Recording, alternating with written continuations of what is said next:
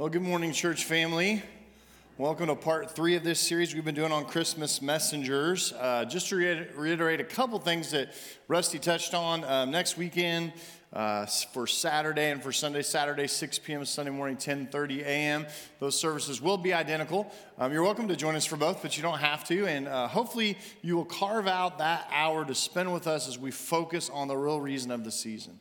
And we try to make those services just really focus on Jesus and what Christmas is all about. So it's a great time of reflection. We will have candlelight and communion at both services. So I just want to make you aware of that. Make sure that you work that into your plans for this coming weekend, as it's going to be a great time. Now, Wednesday night, like Rusty said, too.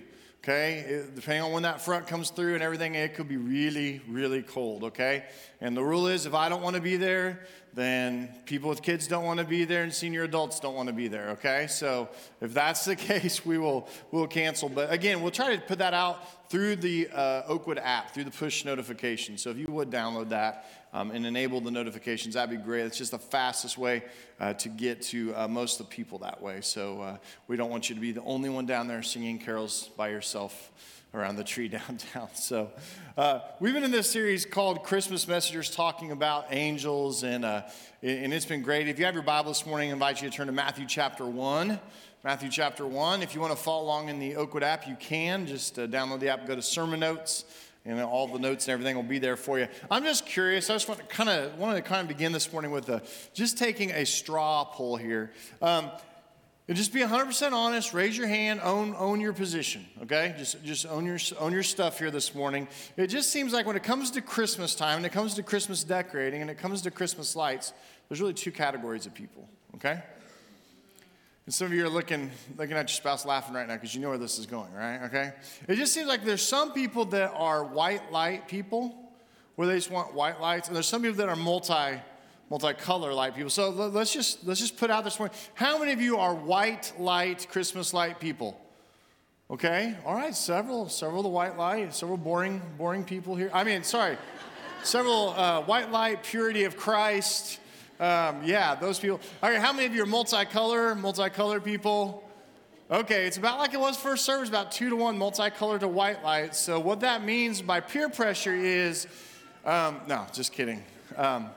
Yeah, someone brought up about, marriage counseling after that, and that was a series about a month ago. So just watch those messages and receive God's counsel there. No, just it is kind of cool that we like different things, right? We have different traditions at Christmas, and one of those is our view on the angels. What's interesting about angels is a lot of times when they appear in Scripture, it says that they were in robes of white, and that they were glowing, or they were striking, or they looked like lightning.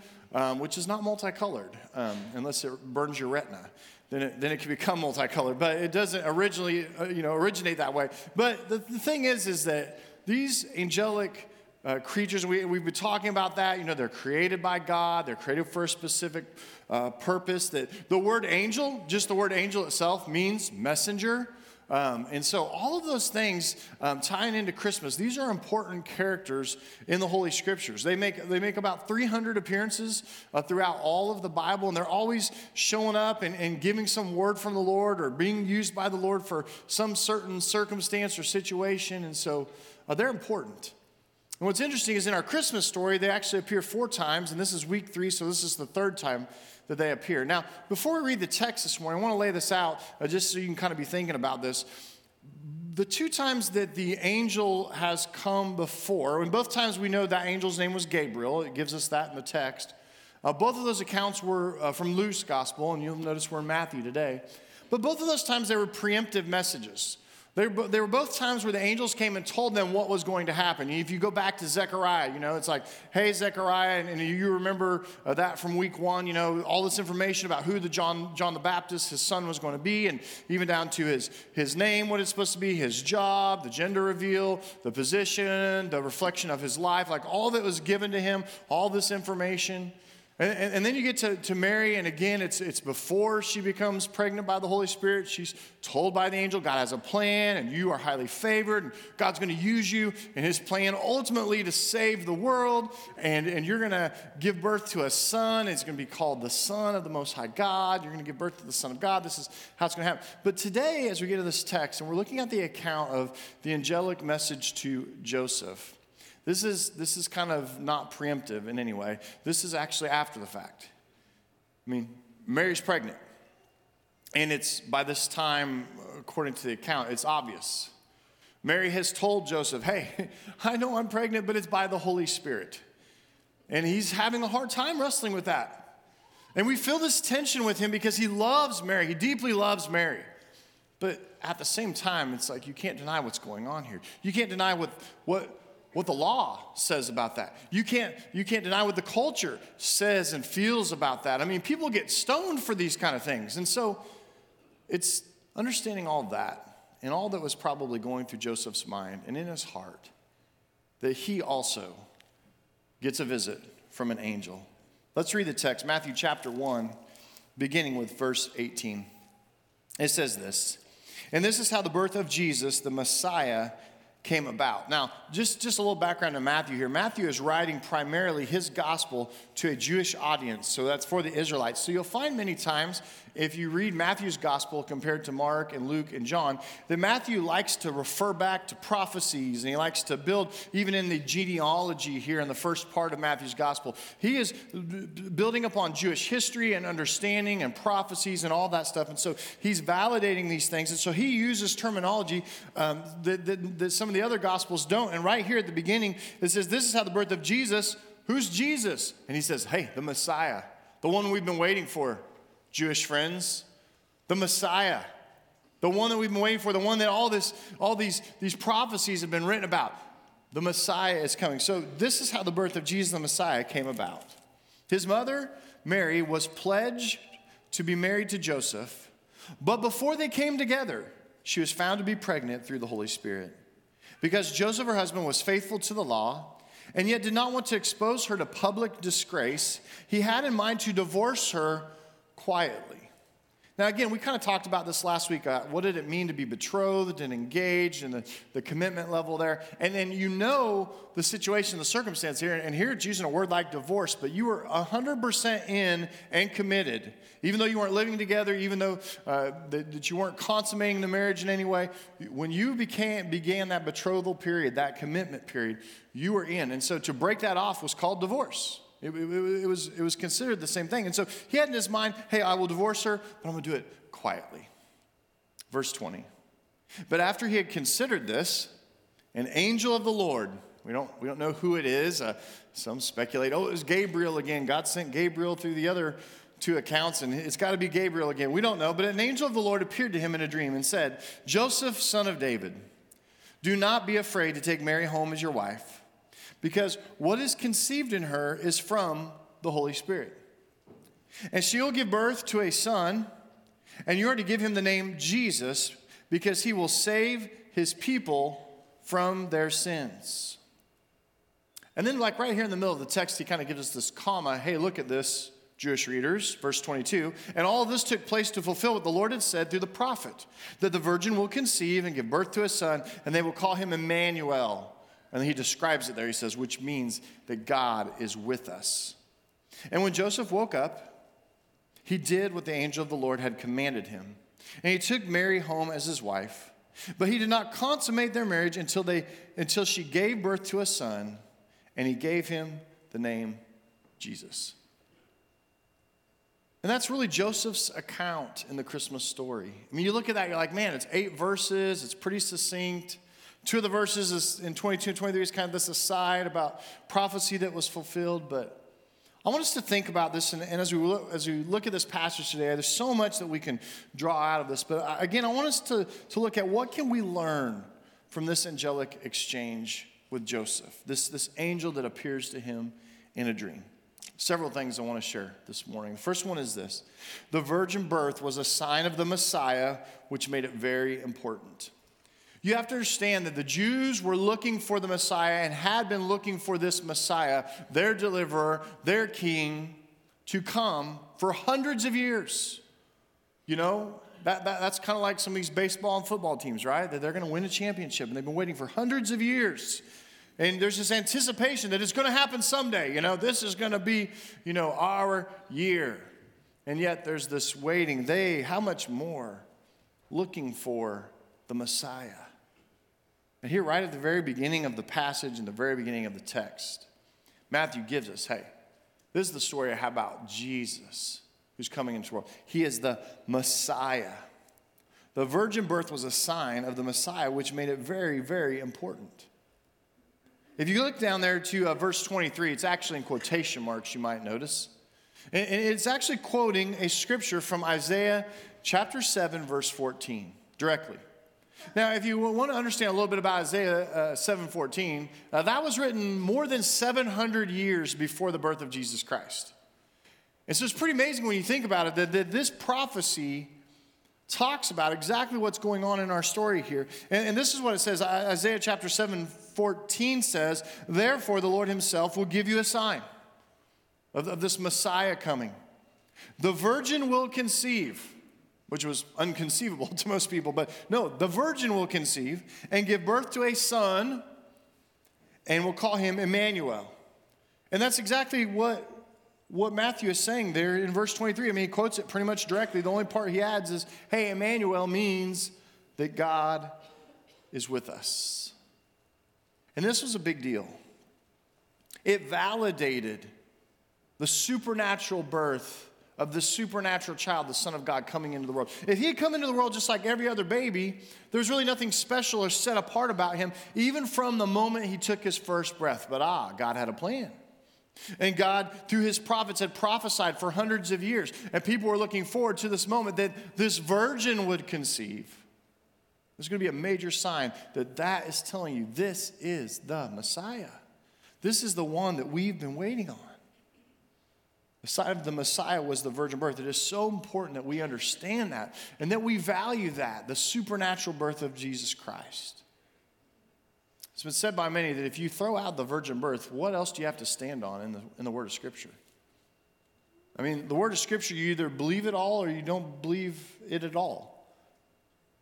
And this is one of those points in which we have to say, yes, look what God did. This supernatural birth to point to his supernatural son coming into the world. And it was possible and validated through the prophets and by the story and by two gospel accounts, in Luke's gospel and in Matthew. Because remember, it was the virgin birth, the fact that Mary was a virgin was mentioned all over Luke's gospel as well. It's right here in Matthew.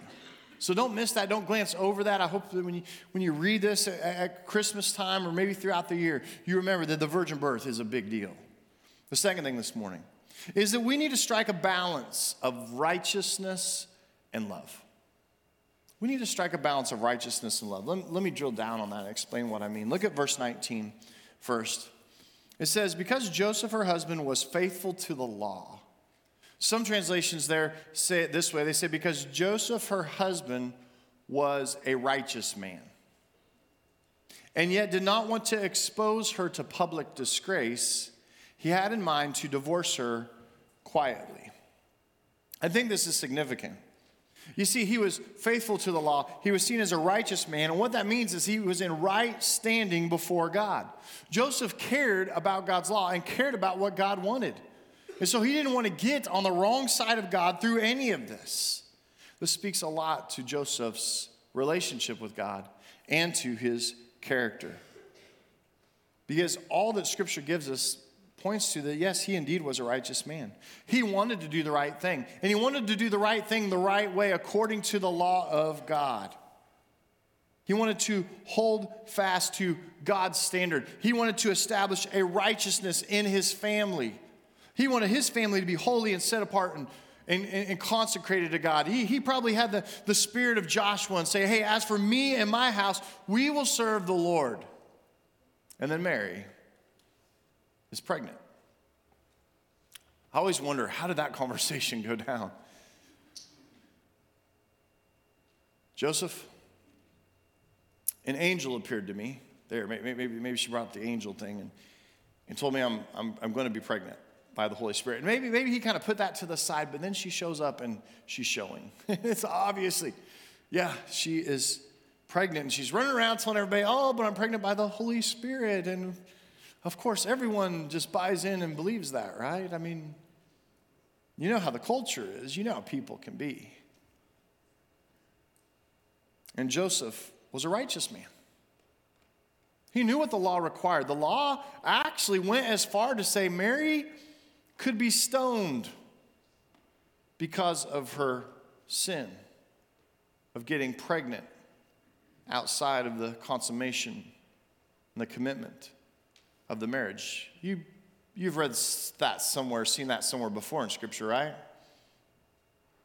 Let me remind you of John chapter 8, a woman who was caught outside of her marriage having relations and is brought before people in the streets, and people are about to stone her. Do you remember the story? Jesus, the Son of God, shows up. And he says to the crowd, hey, yet let you who are without sin cast the first stone. And if you know the rest of the story, Jesus saves that woman. But he doesn't leave her there. He says, hey, go and leave your life of sin. Because sin only hurts us. It might feel good for a season or for a moment, but in the end, going against God's ways always hurts us. And that's the heart of Joseph here. I don't want to go against God's ways. I know what the law says. And so, but there's this balance. With him wanting to be right and righteousness before God, he also shows a love and a compassion for Mary. Because what does it say there in the text? It says he did not want to expose her to public disgrace or stoning, so he had in mind to divorce her quietly. You see, he didn't want to just throw her out in the streets. He probably already knew that she was suffering because of showing now. He wanted holiness. He wanted to do what was right before God. He wanted to hold to godly standards, but yet he was sensitive and had a concern for Mary. It's been said this way before, that truth without love is brutality, but love without truth is hypocrisy. If you look at that statement, it's absolutely true. I mean, if you give truth of the Word of God, the truth of God's law, the truth of what God wants, and you do it without love, it is brutal. But at the same time, if you give love without the truth of God's Word, it's hypocrisy. I wonder if I asked you, which side does the culture of today err on in the Christian faith? You'd probably agree with me and say, well, it's the love without truth. There's a lot of people who discard God's word. They discard God's ways. And yet I think it's so valuable for us to see here in the Christmas account that Joseph says, you know what? No, I care about God's ways. But I'm not going to make it any harder on Mary than it has to be. And so I think it's very important that when we read this text, we realize what it's saying here. Joseph was a righteous man. He was not going to compromise, but at the same time, he wasn't going to make Mary suffer any more than she already was. He was going to allow God to be in charge of what would happen to Mary. And if you think about it for a moment, it might be really hard if someone betrayed you like that. Because don't you imagine before the angel appears to Joseph, that's how he feels? It's like, Mary, I'm not buying the Holy Spirit story. I'm not. I know what you've done. It's obvious. And I know I'm not the one that did it. Can you imagine the level of betrayal that you would feel if you were engaged to someone and then they show up pregnant? Can you imagine the trust issues and the betrayal issues? And you have to think, Joseph's human here. He feels all of that. And yet, through his righteousness, he shows grace. And he shows love. And he says, as for Mary, I'm going to keep it, I don't want her out in the street. We're just going to do this quietly. The third thing this morning is that God provides assurance. God provides assurance. I think sometimes we want this in our Christian life and our Christian faith, especially when things aren't going well. And I think how much more here in this Christmas story, for the circumstances and situations and the culture at the time, how extremely serious, how extremely stressful, intense this was. We love to read the Christmas story and have good warm feelings about it, but man, there was a lot going on here. I mean, you get to verse 19 there and you see that Joseph's going to cut this thing off. But then God provides assurance in verse 20. It says, but after he had considered this, after Joseph had considered divorcing Mary, an angel of the Lord appeared to him in a dream. And he said this, Joseph, son of David, do not be afraid to take Mary home as your wife, because what is conceived in her is from the Holy Spirit.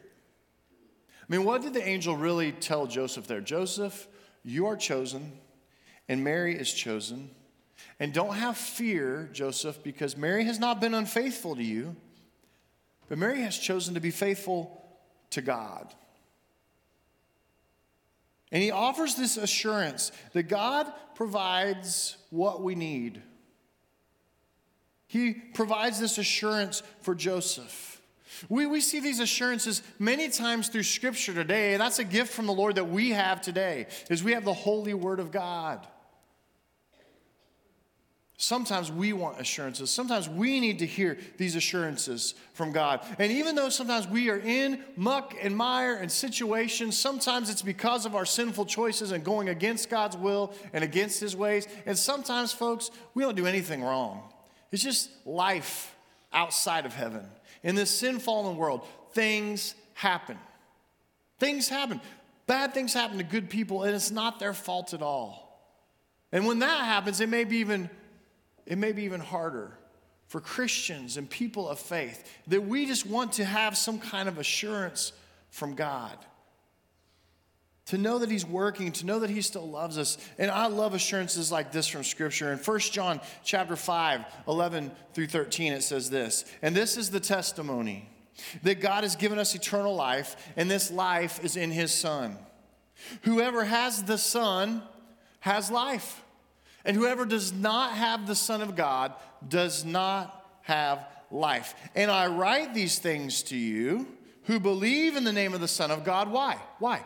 He says, so that you may know that you have eternal life. 1 John 5, 11 and 12, I took to memory my senior year of high school. My youth minister was doing some discipleship with me, and we were going through this book. I remember the curriculum was from the Navigators, and we were going through it, and we came to this chapter called The Assurance of Salvation. And I don't know if you've ever walked that path, but maybe you've accepted Christ, but then you've known that, man, I have not been walking out that relationship right. I've been choosing sin over God's ways. I feel like I've pulled back from God. I've walked away from God. And sometimes we get to this point where it's like, man, I need some assurance of salvation here. I need to know that I'm God's child. And even though I'm not perfect, I need to remember that I'm forgiven. And here it is. Here it is. And John gives us to this as a gift. And he says why he does it at the very end. He goes, for those of you that have a relationship with Jesus Christ, that's what all that language is about. He who has the Son of life. He who does not have the Son of God does not have life. It's talking about a personal relationship with the Son of God, Jesus Christ. He who has the Son of God has eternal life. He who does not have that relationship with the Son of God does not have life. And he says, I'm writing this to you who believe in the name of the Son of God, for those of you that walk with Jesus, so that you may know that you have eternal life. Assurance comes from the Lord. And then you read passages like Romans chapter 8, 37 through 39. I know some of you know this. It says, no, in all these things we are more than conquerors through Him who loved us. For I am convinced, and think about who's writing this. This is the Apostle Paul, shipwrecked Paul, beaten Paul, in prison Paul, that guy. He says, for I am convinced that neither death nor life, neither the angels nor the demons, neither the present nor the future, whatever happened, nor any powers, neither height nor depth, nor anything else in all creation will ever be able to separate us from the love of God that is in Christ Jesus our Lord. And all God's people said, amen. Assurance. What we don't realize sometimes, I think, today is that we have a huge advantage on Zechariah and Mary and Joseph. Now, I know sometimes you're like, man, but they got to be with Jesus. I mean, they got to see Jesus, the Son of God. They got to hold Jesus. They got to spend time with Jesus. They got to hear his teaching. They were like a part of this. And yet, we have advantages on them that I think sometimes we lose sight of. We don't value. We have two. The first one advantage that we have is the Holy Spirit. Emmanuel, Jesus, being called Emmanuel means God with us. But when Jesus was in the upper room with his disciples in John 13 through 17, giving the upper room discourse, he keeps talking about the one that is to come. He calls this one that is to come the helper, the comforter, the advocate. Who is that? It's the Holy Spirit. And the way Jesus, the Son of God, saw this was when he was telling the disciples, hey, it is good that I'm going to leave you. And the disciples are like, no, it's not. I want to stay with you forever. What do you mean it's good? Why are you leaving? Jesus says, hey, it is good that I go. It is good that I'm leaving you. He says that several times in those chapters. And he says, because the one that comes after me, the advocate, the counselor, the helper, the Holy Spirit. And see the way Jesus sees it as it's good. Emmanuel, God with us, yes. But Holy Spirit, for the believer, God in us. We have the Holy Spirit. Huge advantage to Joseph and Mary and Zechariah. We have the Holy Spirit in us as our guide. But the other thing we have, folks, is we have the whole story. We have the Holy Scripture. We have the Holy Word of God. And we have all the promises and all the assurances right in here. At the time of our Christmas story, they had the law. They had the law. They had the Torah. They had some of the prophecies. But they didn't have the whole story. What an advantage for us today to be assured by God through His Word, through prayer, through listening to His Spirit that is in us. God provides assurance. And no matter what's going in your life today, maybe you've fallen on hard times in your marriage, or maybe you're going through a financial struggle, or maybe it's a job situation and it feels really uncomfortable right now because I heard there's layoffs coming and they already let so-and-so go, and what's happening here? And life feels like it's spinning out of control and everything costs more. But it's in the middle of all that. So God says, hey, if you're my child, have assurance. I'm working.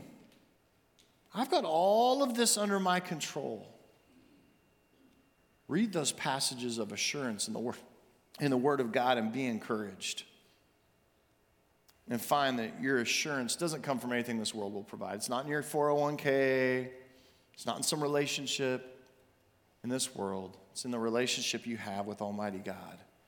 That's where you find your assurance. That's where everyone in the Christmas story ends up, right? Finding their assurance is in God. The fourth thing, though, that is awesome is that God reveals His ways and His plan. He reveals His ways and His plan. Now, of course, we have the Scripture. It reveals His ways to us. We have huge advantages, again, on everyone else. But He reveals His ways and His plan. He did that with Zechariah, remember? The one that Elizabeth's going to have is going to help lead people back to God, and his name's going to be this. I mean, all these details about it. With Mary, it's the same thing. Mary, you are highly favored. God has just chosen you. You're highly favored by God because He has chosen you. And God is going to have His one and only Son be born through your body. God has a plan. He has a way, and He makes it known. He does this for Joseph as well. I mean, Joseph, has maybe had to walk that journey farther, maybe had to go through some harder things, but it's revealed to him what he's supposed to do. Let's read 20 and 21 together. It says, but after he had considered divorcing her, after he had considered this, an angel of the Lord appeared to him in a dream and said, Joseph, son of David, do not be afraid to take Mary home as your wife, because what is conceived in her is from the Holy Spirit.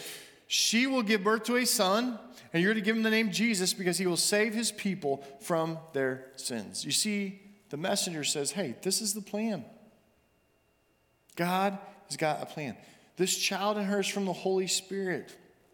God is making this happen supernaturally, and his name is going to be Jesus. And his mission is going to be to save people from their sins. You see, God sometimes reveals to us his way and his plans. I know that sometimes, a couple weeks ago, we were talking about how sometimes he doesn't reveal it all. And sometimes he does, but you have to know and have faith and assurance that God is always working in the background. Even when you can't see it, even when you feel like you don't know, and even in those times where maybe you're crying out because you just want to know, how is this thing going to end up? Be assured of this, that God is still at work. And that many times God will reveal his ways and his plan to us. Now, again, talking about us today, I think we have such a huge advantage knowing of God's ways and his plans in the scripture. We don't need an angelic messenger. We have pages and pages of messages from the Lord for us. We know how he wants us to live. We know how we're supposed to react. We know how to do relationships. We know how to operate our finances. We know how to put our faith and trust in him. And we know the benefits of all of that. And if you're sitting there thinking, you know what? I hear that, but I really don't. I would say you're probably not reading your Bible, because it's all there. On those times when you're upside and your up in life seems to go down, lean in to the Word. Lean into Scripture. Lean into your faith. Lean into a life filled with prayer to God and crying out to him, and trust that in due time, he's not only going to give you assurance, you will see his ways and his plan worked out.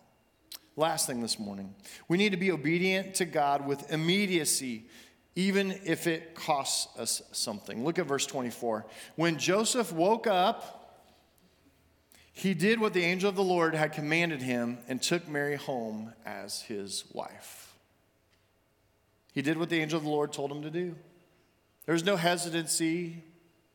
He didn't have to go into a season of prayer and consideration. No, he just simply did what the angel, what God's special messenger told him to do.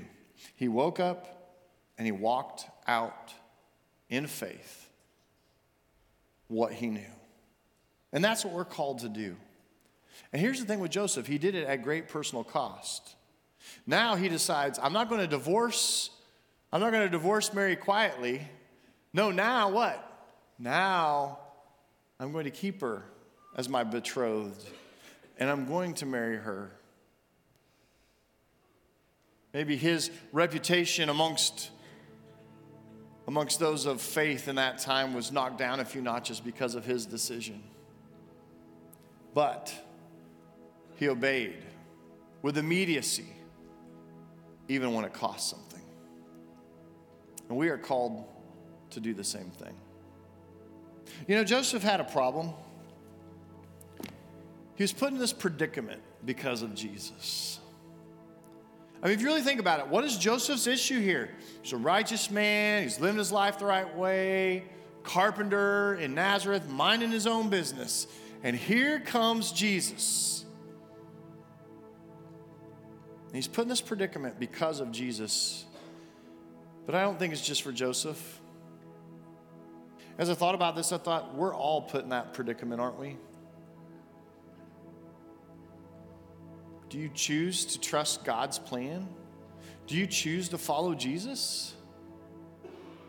Because the world does not want you to go that way.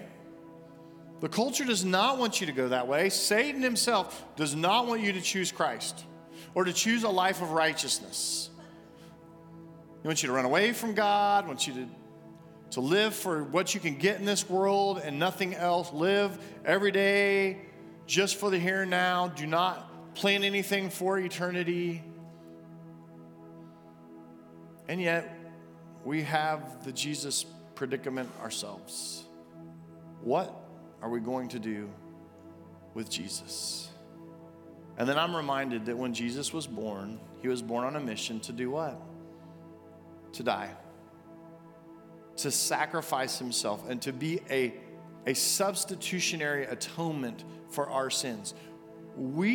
Our sin equals death. We should be crucified for our sins, and yet Jesus said, no, I'm going to take that on for all mankind. And then we get a choice. Do I accept that in faith and do I follow him, or do I just do life on my terms? And God is calling each one of us this Christmas with the Jesus predicament. What are we going to do? Are we going to be faithful? Are we going to trust in God's ways and his plan? Are we going to find our assurance and our security in him? Or are we going to search for those things in this world?